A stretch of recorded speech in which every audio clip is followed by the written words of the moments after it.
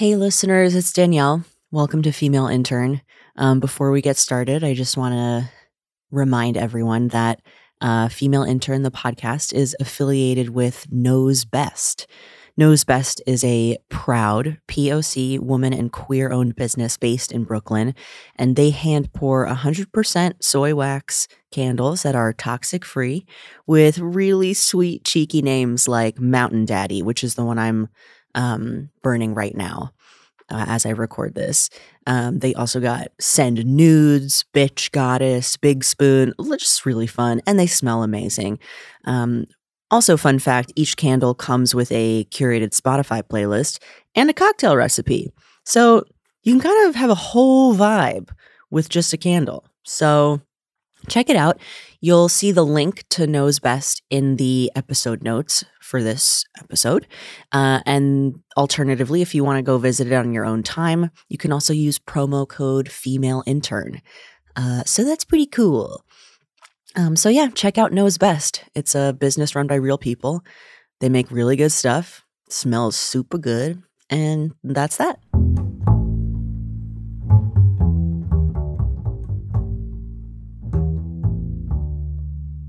I feel like the last couple of people who've come in and done this show are like so freaked out by the just how it's lit, and they're just like, what are we what's about to happen? I know. Well, I've never seen a video of this. There's no video. Oh, it's just audio. It's just audio. Okay, good. Yeah. I was like, this is very dark if it's a video. No. I was like, what are we doing? Well, I'm not going to lie. When I walked in, I was like, what did I sign myself up for? Oh my gosh. No, it's just audio. I feel like, cause it's you listened to JJ's episode, right? Yeah. Yeah. Like, I don't know. I find people, I guess I'm projecting cause like, this is how I feel more comfortable being open when I don't feel like I'm being watched. I'm the opposite. I think it's because I'm a narcissist. Okay. Are you a narcissist? Yeah. Whoa. It comes with the territory. Okay. Audio sounds good. I'm gonna slide this. Okay, All cool. right, go for it. Bye, Connor. Are we recording? You are. Oh, perfect. Okay. Welcome to the show. Welcome to Female Intern. I'm the host, Danielle, and today my guest, can you introduce yourself? Hi, my name is Lissa Lenis. I'm Lissa. comedian Mm-hmm. from New York City. Hell yeah. Where in New York City are you from? I'm from Queens. I knew that. Yeah. Are you also from Elmhurst? No, I'm from Astoria, Long Island City. Ah. Yeah. Like Queensbridge. Cool. Yeah. Is that are you there now? I'm not. I'm like more on the Kaufman side. Okay. Like Steinway. Okay. So yeah. Okay. I would love to, ask more questions, but you did just mention that you're a narcissist, which is very cool. And I'm curious how you found that out or decided. Everybody was like, you're a narcissist. Who's everybody? Like all my friends, my family, they're like, you're a narcissist. And I was like, oh, okay. So I guess I am. Okay. And then when I started going to therapy, she was like, you do have narcissist tendencies. Mm. And I was like, sounds like my cup of tea. Sounds important. Whoa. Cool. Oh, here we go. When did you start going to therapy? Oof. Started going to therapy about last year. Last year, a little bit after my birthday. When's your birthday? March 22nd. Coming up. I know.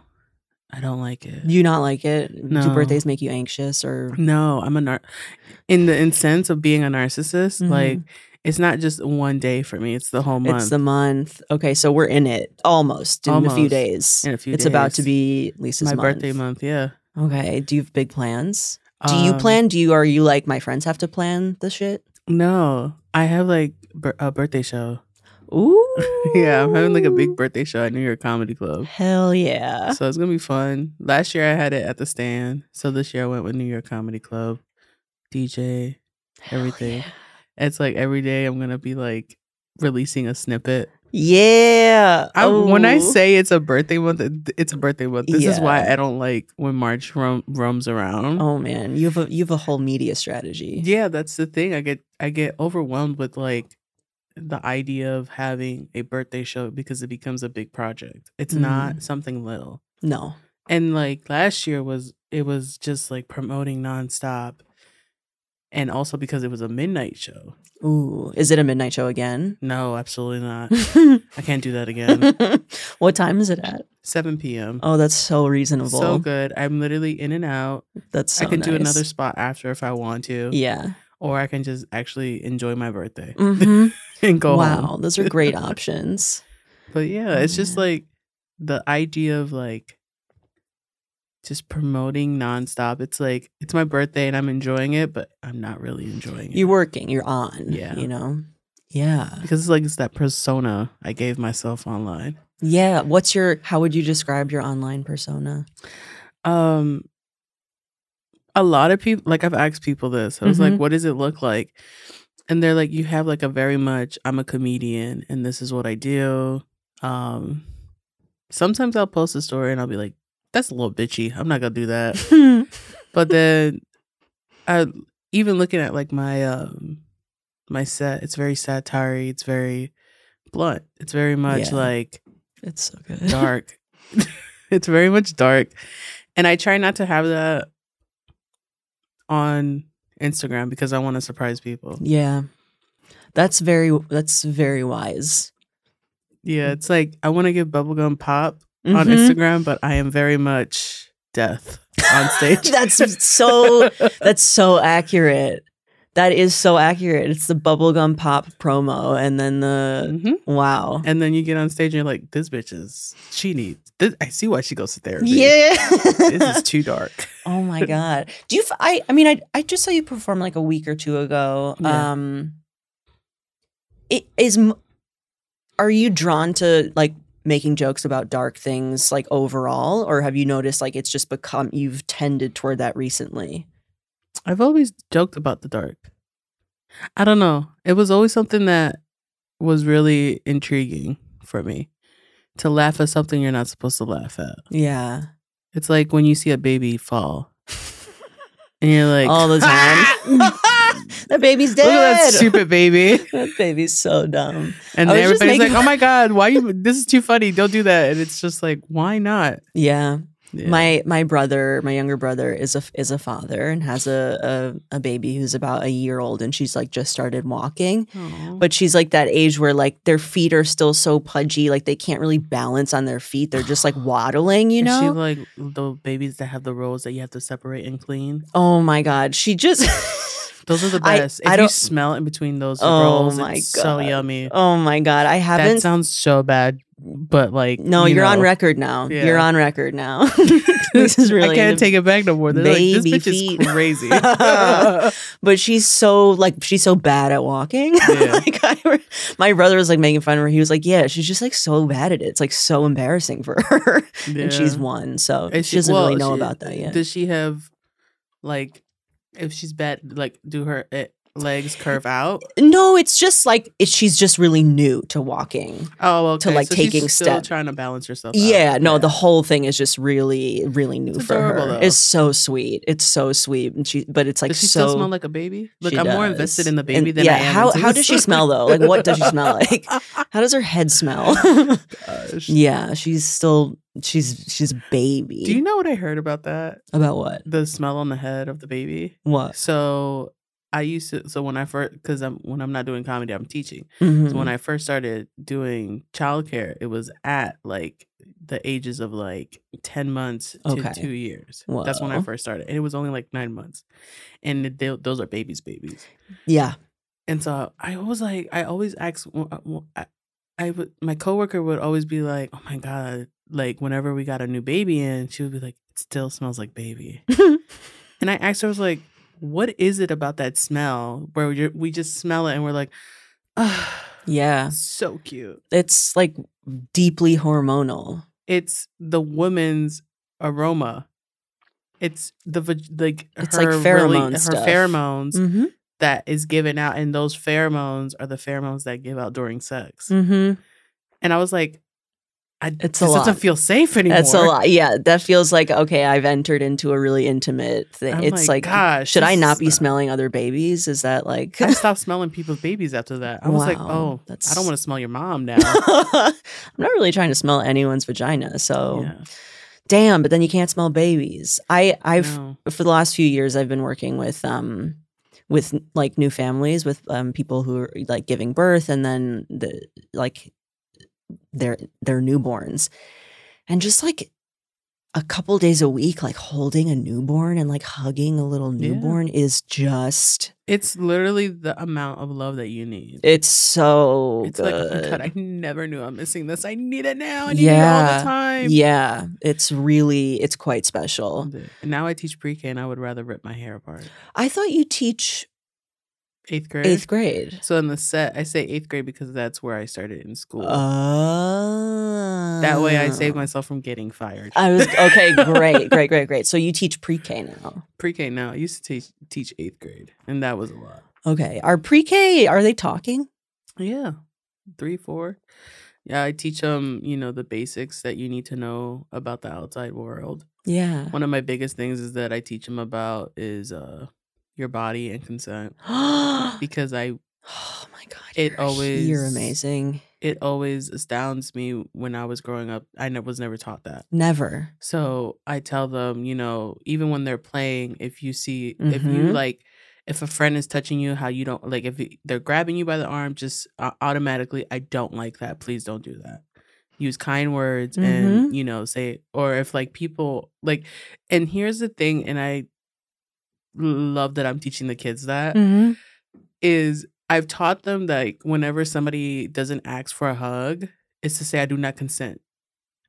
Don't hug me. Yeah. And like the other teachers are like, your kids are so passive aggressive. And it's like, it's not passive aggressive at all. It's me teaching them that they have their boundaries, and you need to respect that boundary. Yeah, they're respectful. Like oh God, that's not passive aggressive. It's also because it's like, I'm the only like Latina in the school teaching. Oh my God, in the whole school. So they're like, Jesus. They're like, why are you teaching them to be so aggressive?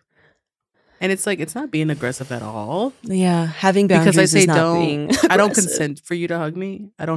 Please don't hug me. Yeah.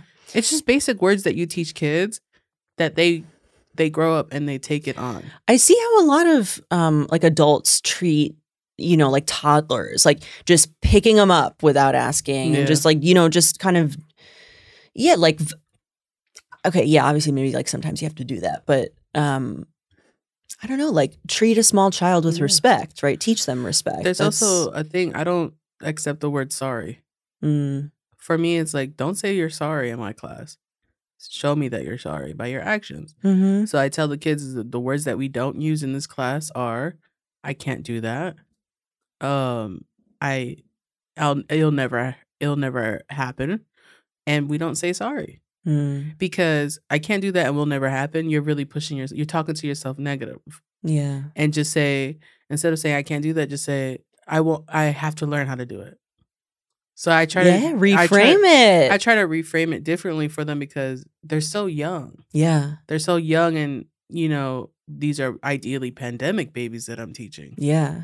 So these kids are stressed because, one, they don't know if they can touch each other. They don't know if they could be around each other for a long time. Like just last month, we had to shut down my classroom because 8 of my 15 kids had COVID. Oh my God. So I was back on Zoom for a good week. Whoa. So, with pre-K. With pre-K. Oh my God. What am I going to teach on pre-K? I was reading a book and I was like, we're done for the day. Take a nap. Yeah. How do you do that? How are you supposed to do that virtually? I really was like, this is useless for me. I read them a book, and also I was showing them, like, because we were learning about Black History Month, showing them Ruby Bridges and just like kid stuff. And then on science was just videos of like animals. Yeah. And that's it. And class would be 1 hour compared to when they're in school, it's like from 8 to 4. Yeah, the whole day. Yeah. So it's difficult. But I try to teach that early on just because it's something that I never had growing up. Yeah, I mean, how did you consciously decide to start teaching that way? Like, I don't know if you can identify like when or why. It's when I was teaching 8th grade. Because I would see how they would speak to each other and how they would talk to each other. And like a lot of, I would say like a lot of people will look at it as like that hippie type of teaching. And it's like, no. There was one argument a kid had. Mind you, it was a predominantly black and brown school. And he basically was like, tell your mom I said she was great. Or like, they were just going back and forth doing the your mama jokes. And then one kid was like, you took it too far. Because his mom was not in the picture. And then I was like, I think you as a person now have to reflect, sit down and see what you just said and check on your friend and see what you did and how that affected him. So and it's funny because I never thought I was going to be that person. Because at the time I started as a substitute teacher. And then they permanently hired me.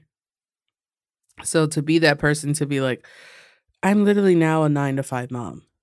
Whether I like it or not. Yeah. And I have teenage girls coming up to me for advice. And I have boys coming up to me for advice. Or even kids that, they're just like talking shit and like on TikTok and just, doing what they got to do. And it's just like, I am now like, I have to be a parent now. Yeah, you're doing parenting. And it's so weird because I barely am an adult. And you want me to be adults to others?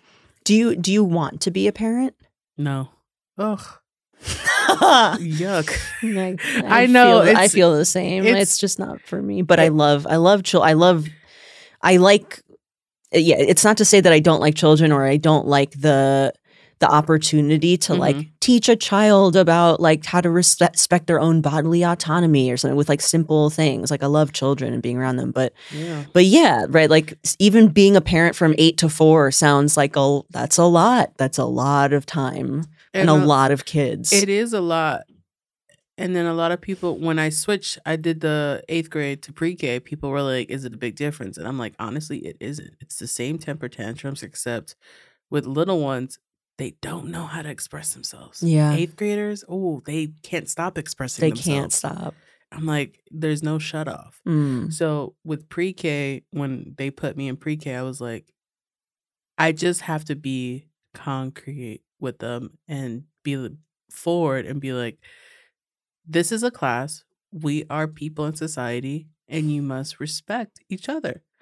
The same way I respect you, you respect me. And it's funny because, I have pre-K students, but like all the parents are old because they decided to have their kids at an older age. So the way that they see how their kids are coming home and seeing how they're talking, they're like, my kid talks like an adult. Like, what did you do? And I was just like, I spoke to them like they're a human being. And not, oh my God, it's a cute little baby. Like, yeah. Like, you good. Yeah. That's why. That's all it is. I was like, not that's all it is. It's that's a lot. But I've come to like, it's not just talking to them like they're an adult. You also have to meet them halfway. Like you have to do like the silly voices and the silly. So that's where it's like, now this is a show for me. Now I get to show my comedic side in class, which I love. Yeah. And they know that I'm a comedian. Oh, that's so fun. Yeah, they're like, did you go on stage last night? And I was like, I crushed it in front of 5 people at a bar, dog. Hell yeah. So it's Is it hard like to start your workday at 8 a.m. and to be doing comedy at night? Yes. That seems hard. It is. Especially like, I don't do it anymore, but I used to do the midnight at the Pear. And I don't know if you ever worked at the Pear. It's a 8 people lineup. That's a lot. And I'm always dying. But it's always the best show. Really? The midnight show. Because you get like the kids from like Columbia. Yeah.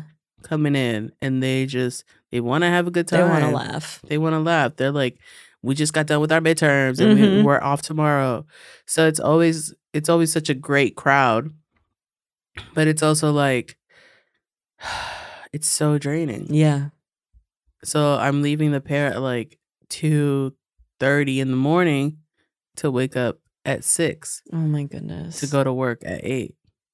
Not even that. There are moments where the E trains not even working. Yeah. So now I have to Uber home. Yeah. Which I just spent all my money. Yeah. From hosting to Uber home. Yeah. So I'm just like, ugh, this is. Yeah, that's just not worth it anymore. That seems rough. Yeah. Dang. But I've kind of developed this kind of like system for myself. Like, I try to have at least Sunday, Monday off from comedy. Okay. Just to reset. To catch up. Catch up, reset. Yeah. A lot of people are like, are you lesson planning? Are you doing this? And I'm like, I don't. When I'm off of work, I'm off of work. Yeah. Lesson planning happens from 8 to 4. Mm-hmm. It's like, there's none of that. No, that's and they're like, improv. So what are you doing on your time off? I was like, resting. Like, truly resting. People are like, oh no, you got to be out getting these spots. And I'm just like, I don't want to burn out. Is saying that to you? Shut up. I don't want to burn out. It's like, I don't, it's okay if I don't get on stage one night out of the week. It's okay. It's fine. Yeah. There's I will say, like, when I first started doing comedy. Which was when? 2018, 2019. Okay. I like kind of started on top right before the pandemic. But I was doing college mics. I was never doing like these Brooklyn mics or like the club mics at all because I didn't know that. I didn't know that notion. So I started doing comedy open mics in my college, Hunter College. Okay. And it was funny because it was just mics ran by me. And I would just do those mics. And then one day, a friend at the time said, hey, do you want to go to the Creek and Cave? Oh. And I was like so excited because the idea at the time of being a comedian wasn't a thing for me. I was like, yeah, I love doing these open mics, but I don't know how far I'm going to take it. Yeah. And then I went to the Creek and Cave, and it was I can't remember if it was a Tuesday or Wednesday, but it was a bucket mic. Mm-hmm. And I was like, I just want to see the show. Like, I don't really want to go up there. And he was like, too late. Because he put my name into the bucket. Name in. And I was like, all right. So he kind of like forced it out of me. And I love that. Was this a comedy friend?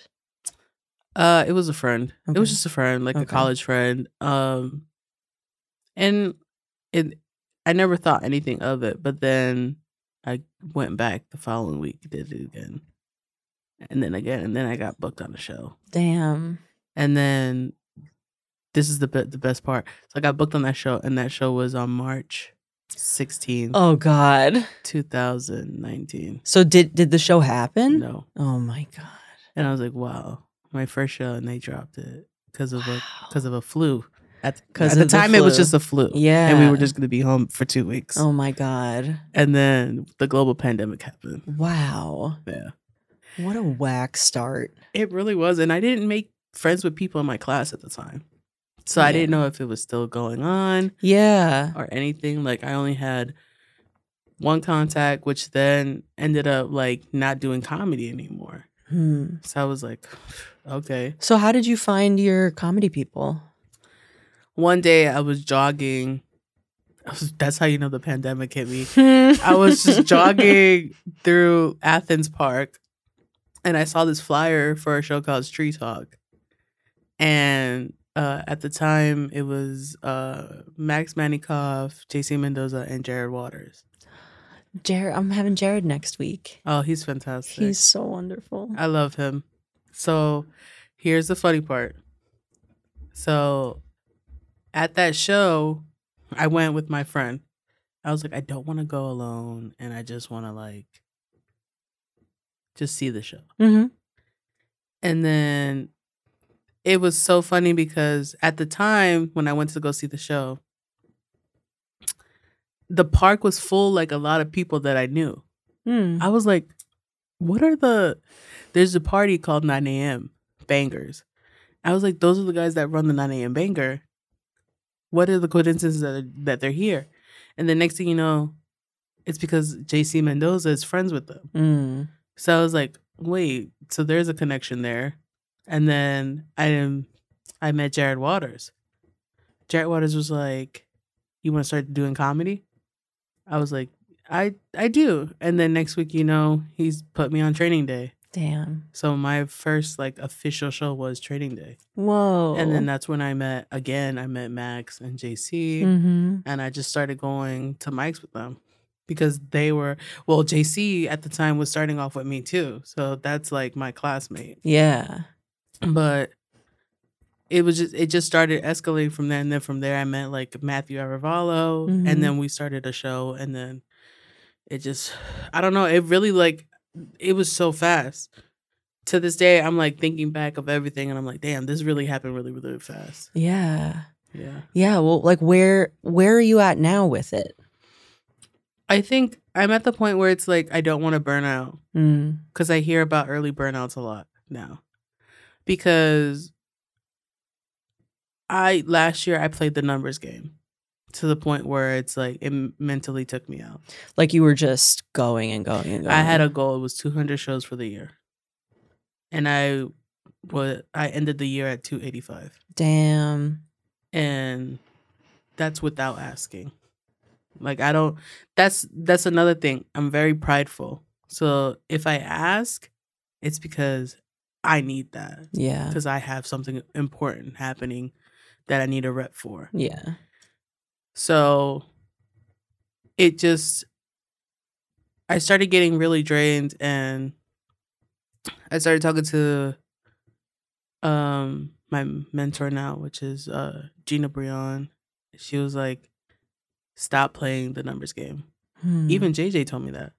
She was like, stop playing the numbers game. You're gonna drown yourself.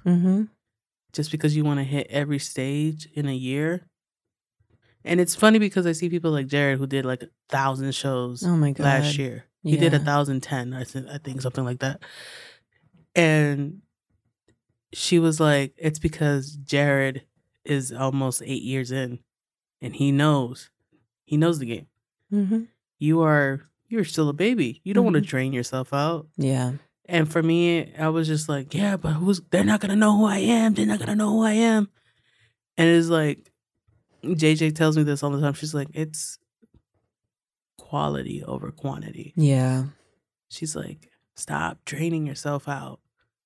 You got to do 4 or 5 shows a night? No. If it's like something that's beneficial, yeah. But what counts is what you bring to the stage. Yeah. So that's when I started being more attentive to my material, trying to capture the audience, trying to bring out material that is representing of me and voices that aren't repped. Yeah. And so before that, when it was like the numbers game and just like trying to hit everything, or even when you started out comedy, what were you like dying to talk about? Like, what did you find yourself talking about, or how has that changed? I felt like when I first started, it was very much, oh, that homegirl that's funny. Okay. Also, do you mind pushing your mic down? Oh, sorry. I just can't see you. Yeah. Okay. I'm very short. It was very much that homegirl that's funny. It wasn't like, oh yeah, she has like two good bits, and then she does all the crowd work, which is fine because I see a lot of comics do that already. They just work off of crowd work, and I'm like, that's fantastic for you, but I want people to remember my stage. Yeah. So I was just doing like 1 or 2 bits that was like, I think it was like something about,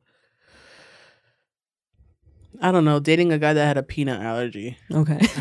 I forgot even how that joke The went. really hard-hitting stuff. Yeah, the hard-hitting stuff. And like, I remember I'm still trying to do this joke where I try to compare Gen Z to like a show where like the first couple of seasons were fantastic, but this last season is a season where the writers just put anything together and called it Gen Z. Yeah. And that was the one where I was like, maybe this type of material is not for me. I need to talk about shit that's happened to me and make it relatable. Yeah. That's when I started talking about my weight loss and my dating life and my mental health and being a teacher. Mm-hmm. And I started seeing people gravitating more to that. Yeah. And I was like, I think this is where it's at. This is who I am on stage. Yeah. People see it like it is like that satire, but it's also storytelling at the same time. Mm-hmm. And it's like, I did a show a couple days ago and I did the bit about my mental health, and this girl, young, she had to be like 19. She came up to me and she was like, I just want to say what you said on stage was so raw about mental health, especially being a woman of color and mental health being the way that it is seen in our community. It's not that great. And it was just so raw, so relatable, and so funny. So when I heard that, I was like, maybe I'm doing something right. Yeah. Yeah. That's the like, oh, this person's going to remember. Yeah. And it's so funny because that bit is new. Because I felt a switch in my head. I was just like, I'm really much playing these numbers games for what? Who am I impressing? Yeah. There is no like board where it has everyone's stats. I know. I've seen people. I mean, I don't want to use. I'm not saying this about Jared, but I've seen people like Jared who have 1,010 shows, which is great. He's passed at almost every club except for the Cellar in New York, and that's fantastic. That is his accomplishment. Mm-hmm. But what is the end game? Yeah. For me, it's like I know my end game. What is it? I want to be that representation I never had growing up. Yeah. You don't really see a lot of like fat Latinas like Nope being represented on stage. Mm-mm. And if you do, it's like they're the bitch. And it's like, yeah, I'm the bitch too, but I can do it better. Kind of bitch. I can do it better. A unique bitch. You didn't even ask me. Yeah. Or it's like we don't really get to play that, like, I don't know. We're always the comedic relief, which is great, but it's always like the most stereotypical type of comedic relief. Yeah. And it's like, no. Like that's tired, and like you're a full person. Exactly. So I want to be that representation I never had growing up by just being that person that gets it, like where I could sit down here and we could relate on one thing. Yeah, and I've done the job. I don't need 1,300 shows to prove that. Yeah, it's great because you get the reps in and you get to work your shit in. Oh no, of course. Like it has, it's not purposeless, but yeah. But I've seen comics that have hit every stage and you're still doing the same tired set. Yeah. For what? That's something I notice a lot, where I'm like, I notice some people who I, bump into, or who are very like, you hitting anything else after this? Do you have any other spots tonight? You going to, how many mics did you do this week? Who are kind of like trying to like, compare stats. I'm like, you're working out so much, so frequently, but you're not really doing any getting better. Exactly. So what? Like, it's not even that. It's like I'll see comics that are on like these club shows all the time. Mm-hmm. Boom, boom. You're doing the same joke you did last year when I met you. Mm-hmm. You're not even adding a new tag in there or anything. You're not adding any new rawness. What are you doing? Yeah, what's that for? Like, what's that doing for them, I wonder? And I'm just like, but then again, they're also that type of person that like works off crowds. Mm-hmm. They do crowd work and over to sugarcoat it. Yeah. Put a little Band-Aid over it. Yeah, I don't have any new material, but I'm going to make you laugh just by talking to you. Mm-hmm. That's great. That's great for you. I mean, that's a legitimate skill that, like, yeah, great, have it. Yeah. And again, like, of course, not all comics, but yeah, I see that a lot. It's easy to get into the numbers game because that's a very like, it's measurable. You don't have to like think too hard or do like this internal work of like, who am I and what's this about? But it's just go, go, go, go, go. You also see that in the club babies. Sure. You don't see that. The Brooklyn elites don't give a shit about that. Yeah. They don't. These motherfuckers that are literally at Union Hall all the time or at Littlefields or the Gutter. Yeah. Don't give a shit about that numbers game. No. Don't give a shit about that at all. No. You know what they care about? Do you know what they care about? I don't. Oh, I was asking. That's a great question. I don't know. They don't care about anything. They just want to get those reps in, get noticed, and get on SNL or something. That seems like they care about SNL. They care. Yes, all the Brooklyn comics just want to be on SNL. Now. Yeah. It's a lot. No. But it's also like how our comedy is class system here. I see people that come out of town and they're like, what, like, how do you make it? And it's just like, there's two different classes. You got the club babies and you got the Brooklyn elites. Yeah. Yeah. That's it. You nailed it. The club babies are the ones that are hungry out there barking at the Grizzly Pear or barking for any other show. Like, I know they bark also at St. Mark's Comedy Club. And those are the club babies. Those are people that are barking for like that check spot. They're, moving on up in the club scene because they've earned that. And you get to meet different crowds that way too. Yeah. I don't think people realize that. A lot of crowds in clubs are very much tourists, international. And you get to work it's so good. It's so good. Do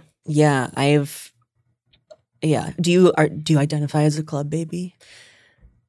When I'm trying to get into the Brooklyn scene, but I realize because I've started out as a club baby, either people see me as a snob or very intimidating. And it's just like, I'm neither. I just didn't know where to go when I started comedy. And obviously when you hear comedy club. Yeah, that just makes the most sense. It makes the most sense. So just like every new club baby, I did the industry room. And then from there, I started working into the club scene. I started doing shows at the Stand, started doing shows at St. Mark's Comedy Club, New York Comedy Club. And from there on, it was just like, that's how I was building my rep. And yeah, I did like a couple of like Brooklyn shows here and there, but I never saw anything of it. So now when I do like Brooklyn, because this is how the system works. Do a couple of mics in Brooklyn, you get booked on Brooklyn shows. The same thing, you do a couple of mics in clubs, you get booked on the club shows. Here, you got to do like 6 months of mics. And then people are like, oh, did you hear about Liz? Did you hear about this? Let's get her on the show. Let's get her on the show. You start, boom. You blow up through the Brooklyn scene. And that's how it's supposed to be going. Now, the Brooklyn scene's very much industry. Yeah. I've never noticed that until recently. I was like, is that a rep from so-and-so? That's another rep from... I was like, God damn, all these reps are in this fucking Brooklyn show? Yeah. Especially at the Gutter. I'm like, dude, I didn't do it. I went to go see it.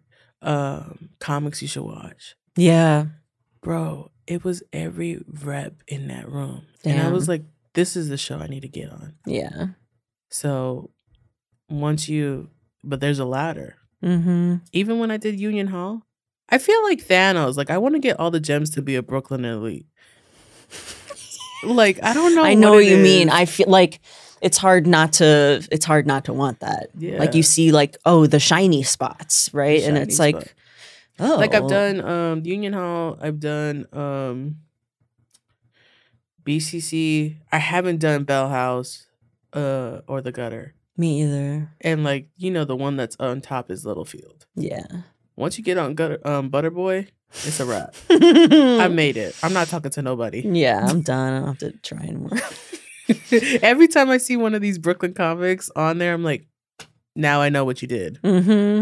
So it's like, I'm gonna collect all those gems. Yep, it really is. It is the Thanos thing. It is. And then if you become one of those comics that like, just you hold each like gem in one hand, you're a club baby and a Brooklyn elite.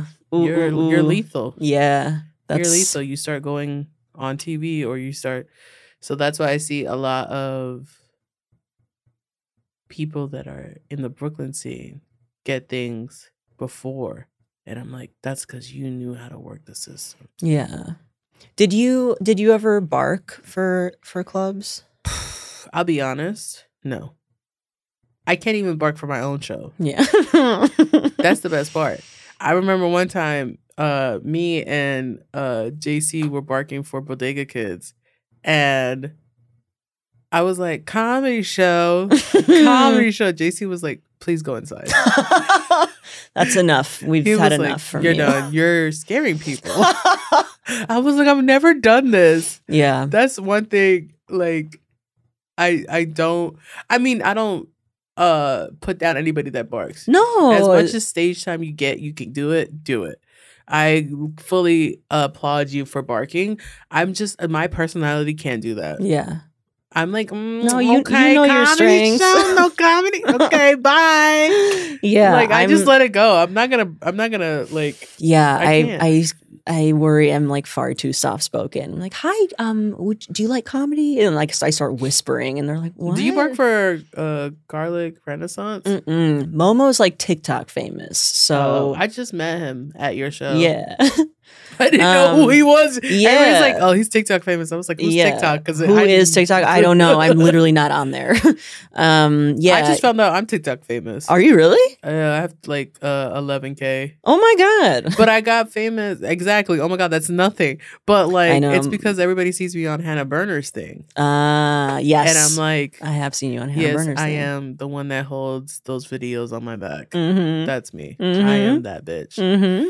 And it's weird. I got noticed on Bedford Ave the other day because of that. Whoa. Yeah, it was gross. It was gross? Yeah. Why? People were like, oh my God, you're the girl from Hannah Burner. And I was like, my name's Lissa. Yeah, I have a name. Nice to meet you. I'm a person. They're like, we always wait for your response. And I was just like, thank you. But that felt bad? No, it just felt weird that I was getting noticed for Hannah Burner. Right. So yeah, okay. And it's just like, and it's funny because I have like several clips that have gone viral. Mm-hmm. And then with Hannah Burner, I just went, boom, I shot up to the top. Yeah. And it was funny because I never thought she would put me on that. Why not? I don't know. One day we were just sitting at the stand and I was like, oh wait, I know who you are. You're that girl that always puts the men on. And I joked around with her and I was like, whenever you need women, whenever you want to put women on, you know, call me up. And she was like, 2 weeks later, she was like, come do it. And when I got there, she was like, you're the reason I started this. I was like, oh, that's cool. Good. Yeah. Freaking good. And then I went to go do another one, and it was like every female in the comedy club scene was there. I was like, first of all, none of y'all bitches were here when we first started. You weren't complaining or asking for shit. Oh man. But man, it was weird, but it's also like cool. Yeah. Do you feel is your like close support network mostly like people who you've met from comedy, or do you have like your real people like outside of it too? My closest support system right now is like JJ Matisse and Zubi Ahmed and our friend Allison Cadena. And obviously Is Allison, did Zubi used to do like an Instagram show with Allison? Yeah, Talk Shit Tuesdays. Yeah. Talk Shit Tuesdays. Oh my God, I used to watch that all the time. So good. It was great. I was on it. I was great. You should see that. I believe episode. it. I should. Where is it? Where can I find it? Is it archived somewhere? Yeah, it's archived on our pages. Oh my God, well, send it to me. I will watch it. That's literally I got on Talk Shit Tuesday because we started Bad Babies, the comedy show. And I did not know that they was like, we need to talk about your toxic life and how toxic you are dating. And then that's how I was like, this is going to be such a good show. Yeah, it's juicy. It's juicy. But, yeah, those are my support systems. And I use JJ lightly because there are moments where I'm like venting OD and I'm like, whoa, I'm sorry, JJ. I don't mean to throw this all on you at once. Because it's also like, you don't want to be that person that like throws all their shit on somebody. Yeah. That's why I started going to therapy. Yeah, I wanted to get to that. Like, what was the, like, kick in the butt to go there? Or the tap on the shoulder? I don't know. What, like... I started seeing behaviors that I never noticed before. Like, I became very, very paranoid. Okay. Very paranoid. And you became that way and noticed, or you just sort of started to notice? No, I started becoming very paranoid after certain things. And, like, even talking to people, I was like, oh my God, I should have never said that. I should have never said that. I should have never said that. Why did I say that? And then I start beating myself up for it. Yeah. And then I can't stop thinking about that situation for like 3 weeks. Yeah. And then, oh man, there are moments where I, like, the FOMO got really aggressive. Yeah. Where there would be, like, Zuby would go out with friends and I would be like, why didn't you invite me, no stupid bitch? Like, she would be like, whoa. And I was like, it's okay, you can have friends, but Jesus Christ, you should have fucking told me where you were. And then it just started getting like that. Yeah. And then just certain things where I was like, this is not healthy. Especially when it came to men. Yeah. Where it was like, I kept accusing every guy I started talking to, I was like, you're cheating. You're cheating for no reason.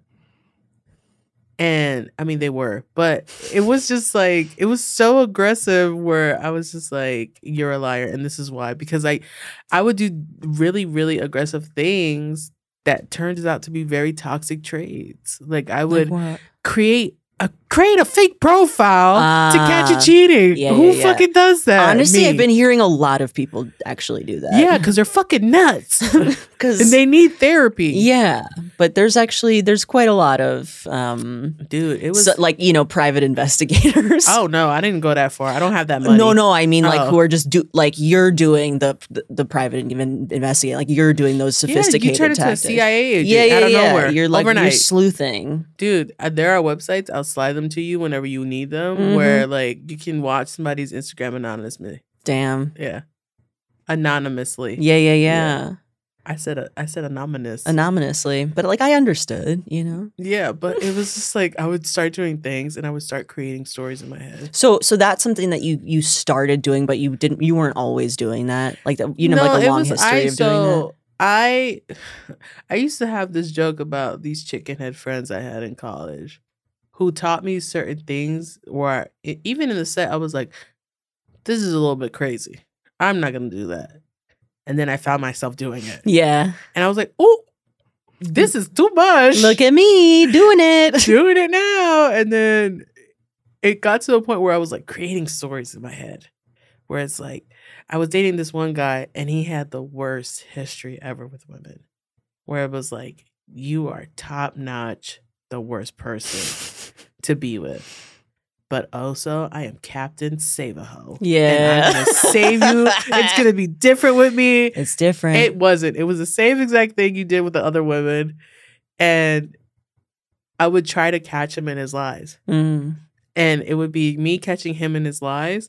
But also, I am lying because I'm catching him in his lies. Yeah, you're lying to do the catching. And the lying started getting more. It was like doubling down. Oh, man. And I was like, I feel like I'm a compulsive liar now. Whoa. Because it wasn't like, he would be like, oh, what are you doing today? And I would be like, oh, I'm busy. I'm not busy. I want to be with you. I want to be underneath your skin. Yeah. But because I have to lie and act like I'm not interested to be with you. Yeah. Right? So now, oh, what are you doing? What are you busy with? Oh, I have like 3 spots in Brooklyn. I wasn't going anywhere. I've never been to Brooklyn. I don't even know. What train do I take there?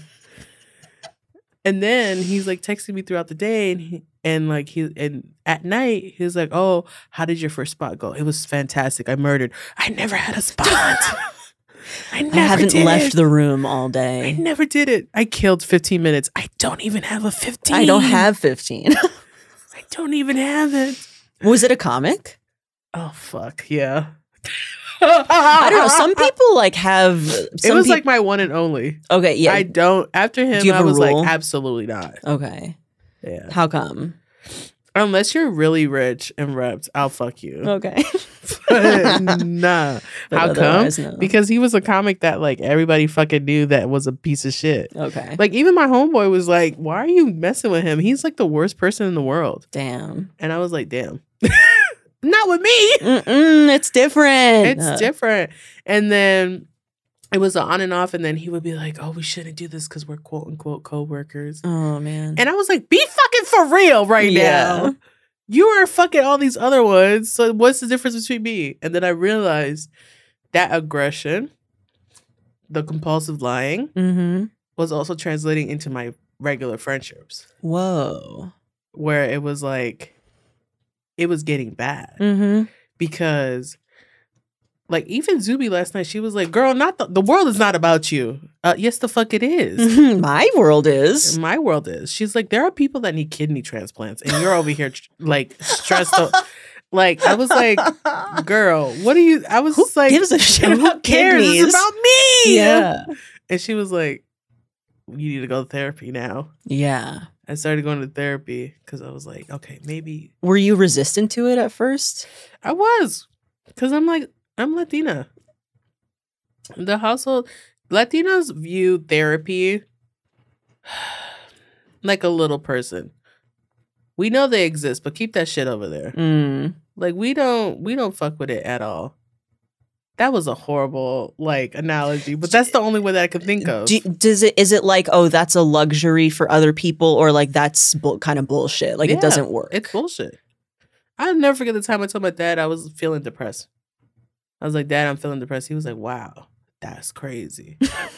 That's it. That's that, and that direct. was that. He just walked away. That's so funny. My mom was like, yeah, I mean, does everyone gets that? Everybody gets it. Like, really, everyone is like crying on the bathroom floor at work 4 times a day. That's normal. Everyone has moods like that. Yeah. Okay. And like when I told my mom actually was really supportive of it. That's awesome. I'll be honest. My dad not so much because he's like this Puerto Rican from the Bronx. Yeah. Like he just doesn't.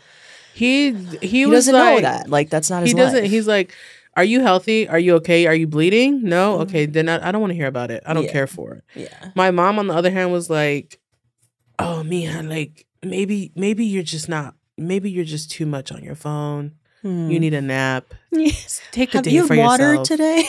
Yeah. And she would see it more as like, it's because you're not being healthy. Yeah. Oh, you need to stop eating red meat. You eat too much red meat. Yeah. And it's like, I haven't eaten in 3 days, Mom. This is the issue. Yeah. Whereas like habits, like I haven't eaten in 3 days because I'm paranoid. I haven't, I've shut down.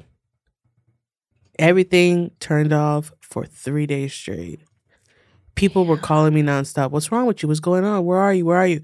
I didn't go to shows. I started dropping shows left and right because I was like, that show's all the way in fucking Harlem. Fuck them. And I started talking very negative to myself. And I knew it was very affecting very much my comedy because I was like, well, if they're giving her stage time, they'll give me stage time because 9 times out of 10, I'm way better than her. And it's true, but it's also like I don't have to talk like that. Yeah. She's also like somebody that's in my path. Yeah, and like usually I'm assuming, I don't know, what motivates you generally with comedy? Oh, like your the big vision to like be the representation? Yeah, that. And also it's like, this is something I've been very consistent compared to the rest of other things that I've done. Yeah. Like I worked in hair and makeup. Yeah. For 4 years before I started teaching. And I worked in studios like Kaufman. I worked at like, I did Orange is the New Black. I did makeup on that. I did Blue Bloods. And yeah, it was successful, but I hated it. Yeah. I hated it. Like, I love makeup. Makeup and hair will always be that love for me. I just don't like people. Yeah, doing it for other people. That's not why you're into it. And a lot of people are like, well, you're in comedy. You have to deal with people. No. When I'm on stage, it's me time. It's me time. I'm talking about myself. Yeah. And as a narcissist, I love myself. You definitely want to hear this. It's about me. You definitely about me. I would listen if I were you. So when I'm on stage, it's just me. Nobody else is on stage. Do you feel like, do you have a competitive edge with comedy that I do. motivates you? Oh, I be seeing people in my class and I'm like, fuck him. I'm gonna get on that show too. And next week I'm on that show. Or fuck her. She's not even funny. Watch me pass her. And I do. So it's like, that's when so you have that, but that can get out of control. Yeah. So I started talking to the therapist. And I told her all the things that was going on. She was like, you got acute borderline personality disorder. What was it like hearing that? It was like, I was like, all right, sis, I'm cured. I'm good with one therapy session. I don't need to come back. I shut down. I was like, I don't want to hear that. And I don't want to hear that at all. Yeah, who does? See the referrals that you're going to go get analyzed for borderline personality disorder, like I'm some kooky person. I had to go to the back of the hospital. Do you know that the mental institution is in the back of a hospital? Oh, man. Every hospital. Yeah.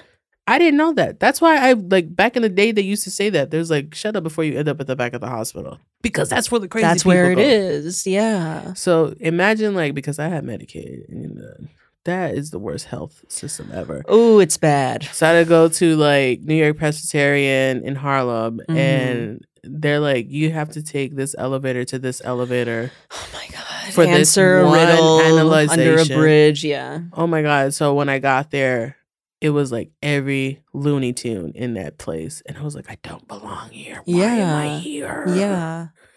And so they analyzed me and they're like, it's not officially borderline personality disorder. It's something that can be controlled because you have to work on it. Just keep going to therapy. I was like, thank God it's not actual borderline personality disorder, because if I would have had to be on that medication, all that other stuff, I would never do comedy again. Really? Yeah, I feel like, because I was looking it up and I was like, this is very draining. Yeah. I don't know. Even people that have like bipolar disorder. It's hard. It's so hard to manage. It is. And, like, to take care of yourself. And to juggle that and comedy, I don't know. There are some comics that have it, and I'm like, you're doing great.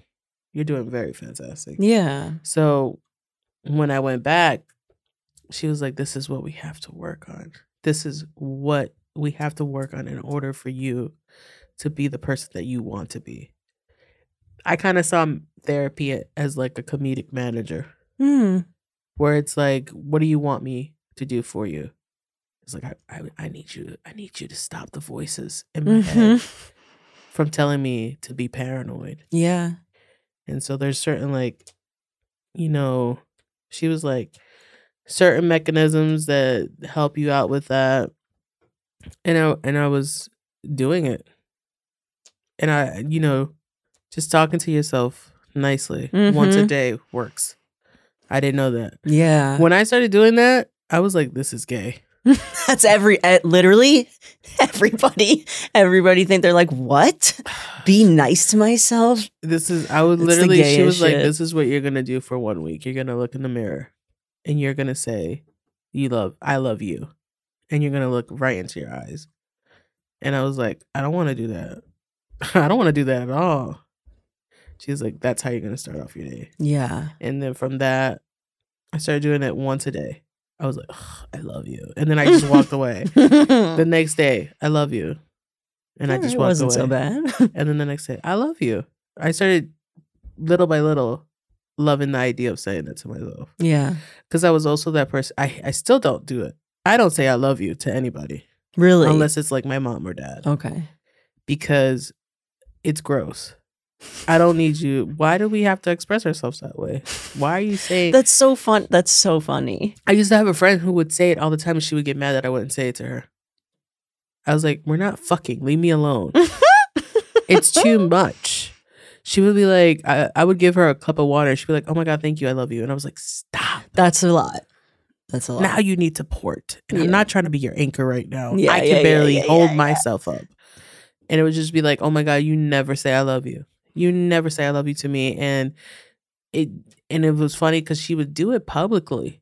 Ooh. On Instagram. So she's like, really, she's not going to say I love you to me, but I love her. And I would be like, stop. That's gotta stop.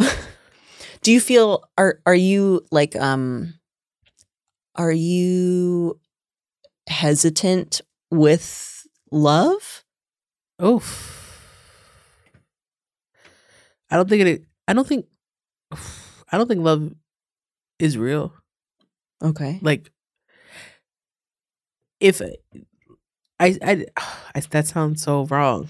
No, I also should say, like, for the last few years kind of started subscribing to the idea that love is not something you feel, it's something you do. Like, it's a choice you make. Exactly that. And it's like, I'm invested in your growth. Yeah. That's what it means for me. Yeah, exactly. That's how I feel. It's like, it's not an emotional thing. It's like, I wake up and I see you next to me. I love that. Somebody that hasn't left. Mm-hmm. It's also like the abandonment issues attached to it. Yeah. Right? Or it's even vice versa, where they see me and they're like, you haven't left. Or if somebody that sees me for the crazy that I am, that's still there. And I'm still like, no. I'm like, okay, I'm here. We're invested in each other now. Mm-hmm. We're married. You saw my butt. Mm-hmm. Like, it's like, you saw it.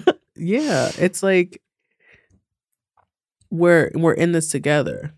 But for me, the terminology "I love you," because I see people throw it around so much. Yeah. I'm like, I no longer the same way I tell my students. I'm like, don't say I'm sorry. Right.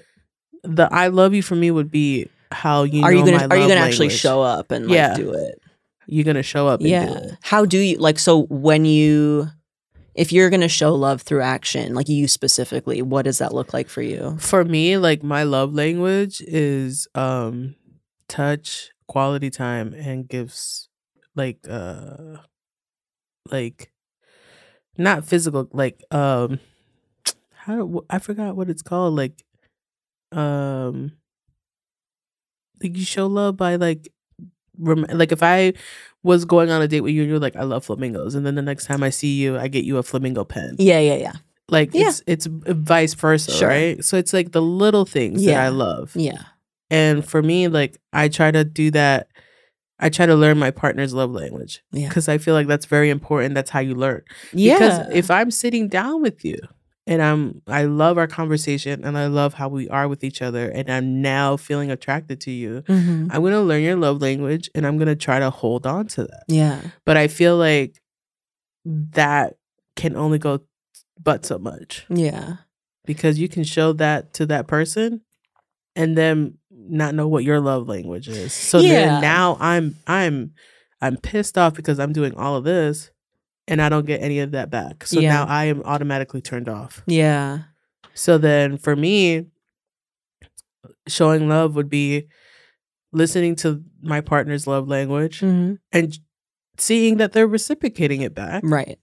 And us coming together and just being like, this is what we are. Yeah. And that's how I see love. Yeah. Because that idea of like, oh, I love you, I love you, I love you, that means nothing to me, dog. No, right. It's like, it's just words. Do you know if how it's many just people words, say it's I just love words. you to me on a daily and I'm just like, It doesn't mean anything. Yeah. Love me by Venmoing me $2,000. Mm-hmm. No, word. That's love. Like, are you currently in a relationship with anyone? No. Is that something you're I was talking to a guy and I was trying because I do want to be in a relationship, and like I gave him the benefit of doubt because he's ugly. Okay. And like I'm pretty. You're quite beautiful. Exactly. So it's like, not you try to act more prettier than me. Yeah. Ooh. Are you ignoring me now? Oh my God, are you? That's crazy. Wow, that is. I'm gonna hit you. Yeah, that's not okay. That's another thing. It's like in previous relationships, I would get myself into trouble because of that. And I think I like have to fix that about me somehow. Like, okay, yes, I'm pretty, but I also have to be cautious of other people's feelings.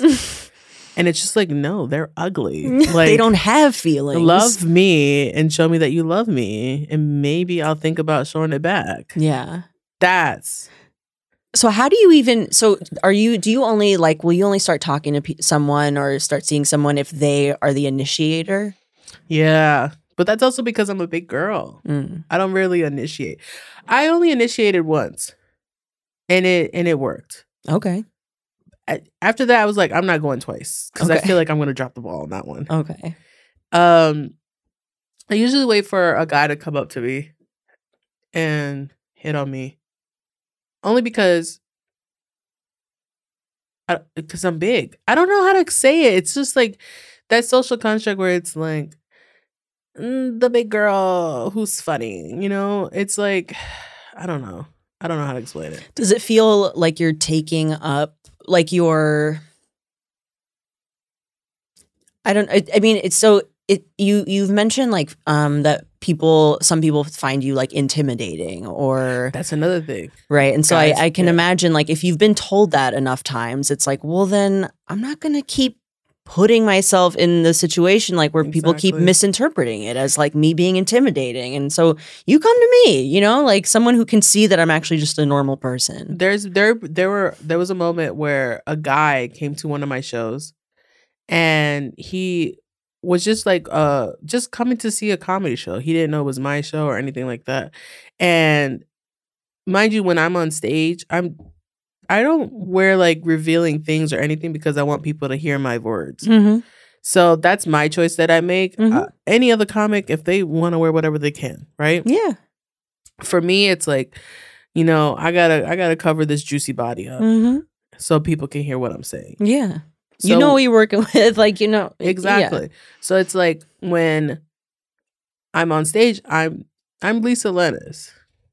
That's who I am. When I'm off stage, I'm Lissa Lenis. I'm vibing. Like I'm not, you know. So when this guy came up to me, he was like, I don't usually do this, but do you want to get a cup of coffee? And I was like, yeah, I'm down for it. And during the coffee date, he was like, I'm not going to lie to you. I was very scared going up to you. And I was like, why would you say that? Because you're mean during your set. I was like, I mean during my set, but I'm not a fucking animal. Yeah. It's like, how do you expect to like, I think there's something really like tricky with stand-up in particular because like it's just you, it's just me up there. And like some of the best stand-up feels like so raw and so authentic. And so you just kind of, I imagine as an audience member who's like not someone who performs it and is like in on the craft themselves, like you're watching it and it feels like I'm seeing the person. Yeah. And it's hard to remember like, okay, yes, I am seeing the person, but I'm not seeing the whole person. I'm seeing the part that they're choosing to reveal on stage. You're seeing an act. Yeah. That's not me. Yeah. I mean, it is me, but it's not me. But that thing, right? It is me, but it's not. Like that's an exaggerated version of myself. Yes. Do you think I'm really going to walk around and point out every red flag you have in front of you? No, I'm trying to fuck you. What's wrong with you? I'm not crazy. I know you're a slut. Let's be sluts together. Yeah. Like, this doesn't make any sense that you think that I'm just going to like be that person on stage on and off. I think that's also like their insecurities talking. Right? Yeah, so like, this guy in particularly, he said that, and I was like, oh, you're so silly, blah, blah, blah, blah. You know, just trying to get that free meal. And then he like, a couple of weeks go by and we're still talking nonstop. And then he goes, I don't know, like you're out all the time and you're around other guys and it's like, I also don't want to become a joke. I was like, oh, excuse me. Who do you think you are? You want to be a joke? Fuck off. Yeah. It's like, oh, I'm so good. I'm going to become a joke. No, you're not. You're like 1 out of the 10 guys in my DMs right now. Relax. Yeah. I would always find it so funny, like which dudes would be like, oh, are you going to put this in your comedy routine? And I'm like, you fucking wish. Like, you fucking wish. You have not done anything. I wasn't going to, but now I am. Yeah. Just to be spiteful. And I'm going to go viral on TikTok because of it. You haven't been memorable, but now I'll find something to say to make you look bad. Yeah. That's what I said, because I do talk about men that I've had relations with.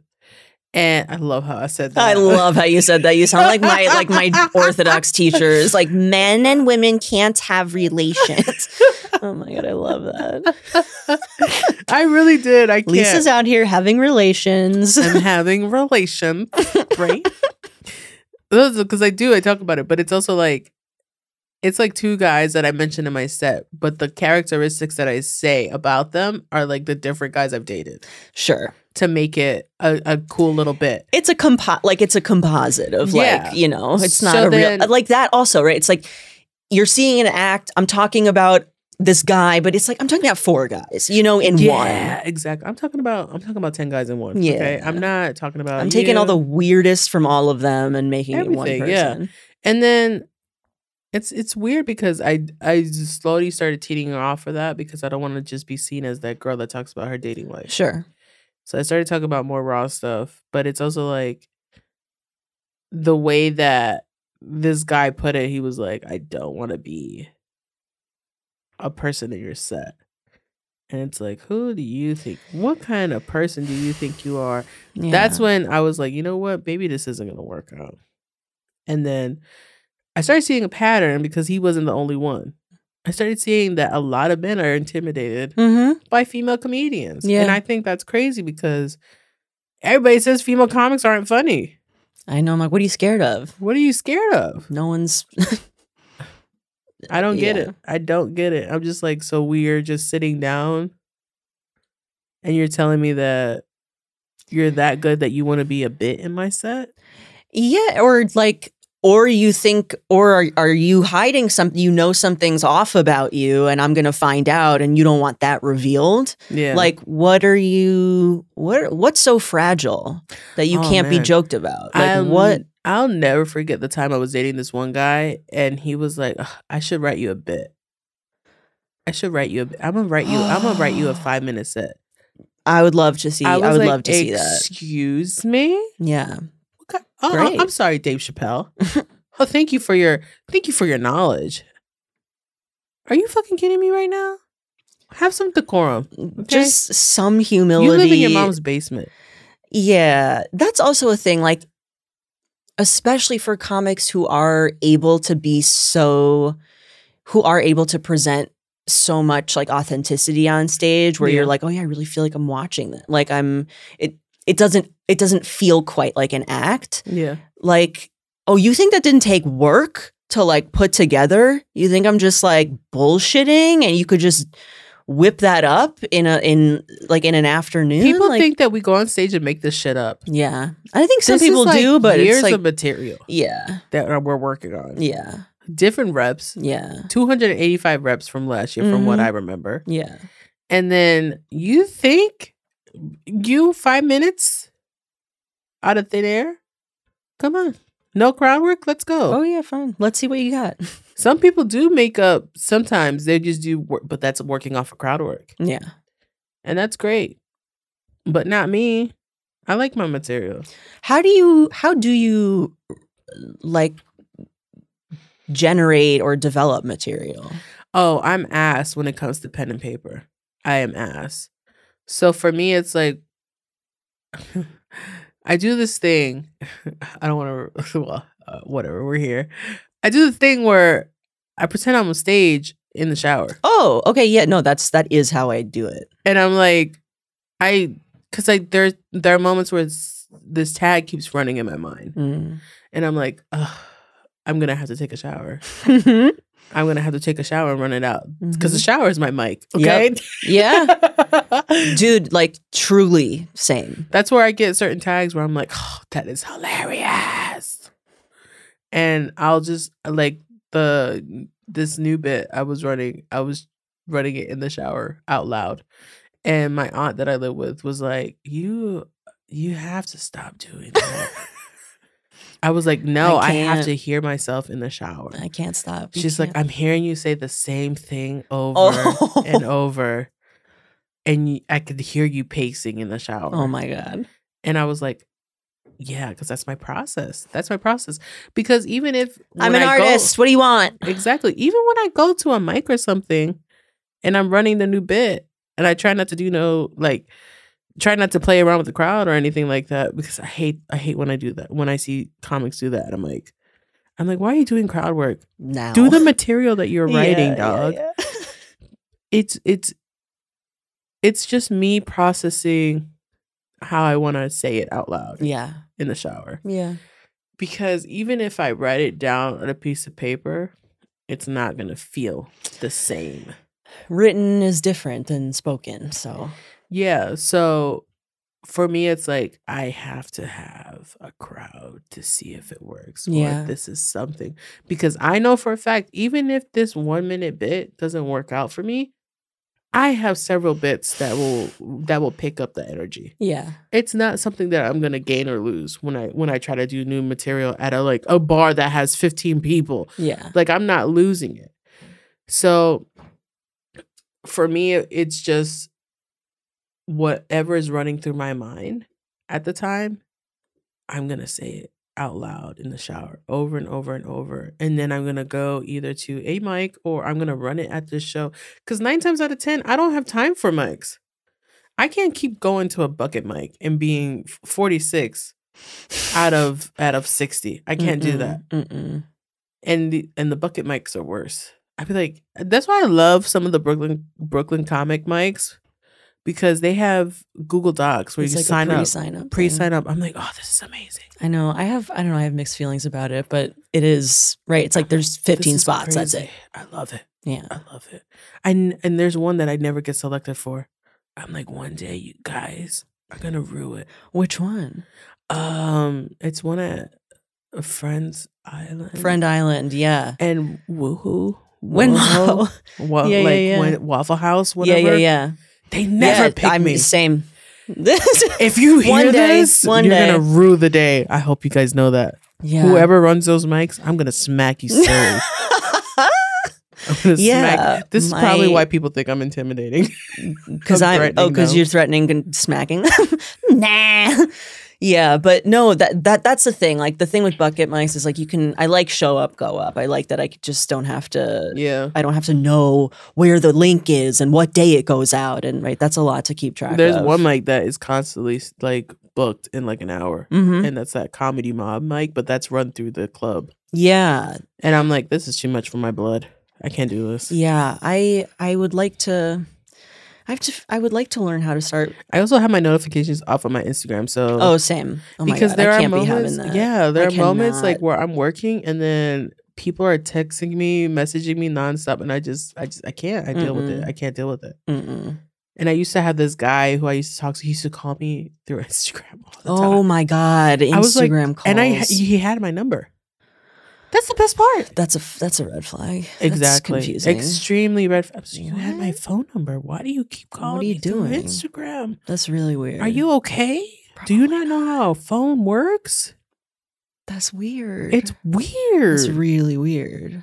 And then he would be like, oh, no, I don't. And I was like, yes, you do. What? Okay. Yes, you do. Yes, you do. No. He used to do that all the time. And I would just be like, I turned off that thing where they can call me through Instagram. Yeah. And he got pissed. I was like, this is what you get. Learn your lesson. Call me the way that you call people. Like, exactly. He never did anyway. He never did after that. I was like, you're useless to me. That's weird. That's really strange. You're useless to me. So, yeah. But so you're starting a show soon. A podcast with Zubi Ahmed. Oh, yes. We're starting it. It's called Lemons. It's called Lemons? Okay, yeah, it's so stupid because we literally were, so our friend Allison at her apartment, we were just sitting around and we saw mics on the floor and we started talking into the mics. The mics weren't connected to anything. And it was so funny to us. And I was just like, we should be in a podcast. And then she was like, what would we call it? And I was like, why don't we call it what our show is, Bad Babies? She was like, no, we get flagged all the time. That's another thing. We would get flagged all the time for that. That's why we never got to sell out. We had to sell out like through like our people and not outside. Because Instagram advertising never let it happen. Yeah. So then I was like, well, what would we call it? What would we call it? And we kept looking around and there was like this bag that just had a lemon on it. And Zubi was like, lemons. And I was like, thank God you were going to say it because I was going to say it. So we were like Lemons podcast. And it's about being toxic. It's about being toxic. I love it. It's like we're bringing comics on just to see what your toxic traits are. Yeah. We've all have them. Everybody has it. People talking about, oh, I'm not toxic. You're literally just saying what you are. Like, right now. I don't know. We've all, I can't speak for anyone else, but like. I could speak for everybody. Good. You're toxic. Yeah. Yeah, it's okay. So, like, most people's parents are, and like that's where you learn how Especially to be. If you're a millennial, we had to deal with all that trauma from the other generations before us. Like, you're gonna tell me you're not toxic? Mm-mm. You probably still walk around with Vicks behind your ears because of your toxic parents. For sure. There's some of y'all literally do the spoonful of turmeric so you don't get sick during the winter. Oh my God, you're drinking spices. Like, you're toxic. Yeah, you're toxic, dog. Oh my God. Well, we're coming toward the end of the studio time. But I'm wondering if you can tell people where they can find you. You can find me on Instagram or TikTok underneath damn_Lissa. So it's DAMMN_LISSA. It's Lisa with 2 S's because I'm stupid. A lot of people ask me, why do you have Lisa with 2 S's? I don't know. I'm stupid. I like the 2 S's. Did you choose it? Yeah. It's not my real name. Oh, what's your real name? Can I ask what your real name is? Oh, yeah. My real name is Elizabeth. Okay. Yeah. But I went by Lisa because growing up, my dad used to DJ for Lissa and the Cult Jam. Mm. And I used to sing her songs all the time. Ooh. And he used to call me Lisa. Okay. That's so sweet. Yeah. I love that. So I kept the name going. But I'm not saying, like, my real name is Elizabeth Rodriguez. Okay. So I just used my mom's maiden name. Okay. Lisa Lenis. Because you know how many Rodriguez's there are in the media? I'm not going to keep that going for my dad. Absolutely not. Fuck him. No, I'm joking. I love him. I love you, Dad. Love you. But there's enough Rodriguez's. Yeah. There's no Lenis. There are not. No. And I also love hearing people say my name. Yeah. Lissa Lenis. There must be so many variations that you hear. Oh, when I first started, it was like Lena Lemon. Oh, no. I'm like, you got the alliteration correct. Yeah, they see the pronunciation L. Was crazy. They see the L, and then there's just like they make up the rest. Oh my God! And every time I did a spot at Broadway, they were like, it would be reversed. It would be Lenis Lisa one time, and then it was Lenore. Man, they really Lenore Lennon. They're really taking liberties. I was like, y'all don't know my fucking name. Also, like, it's just. How do you mess? I don't know how people mess it up, but they're always messing it up. It's fine. It's Lissa. It's Lissa Lenis. Yeah, and people should follow you. You're performing constantly. Yeah, you're such a good performer. Oh, it's so fun. It's like. It's just so fun to watch. You can also follow me at Bodega Kids Comedy. Yeah, you should definitely follow that. Bodega Kids is a comedy show with the best Latino comics in the city. Hell yeah. So, for the culture, by the culture. Hell yeah. So, yeah. Thank you so much for doing the show. Oh, thank you for having me. I had so much fun. Hell yeah. All right. Well, that's it, Connor. Thank you, Connor.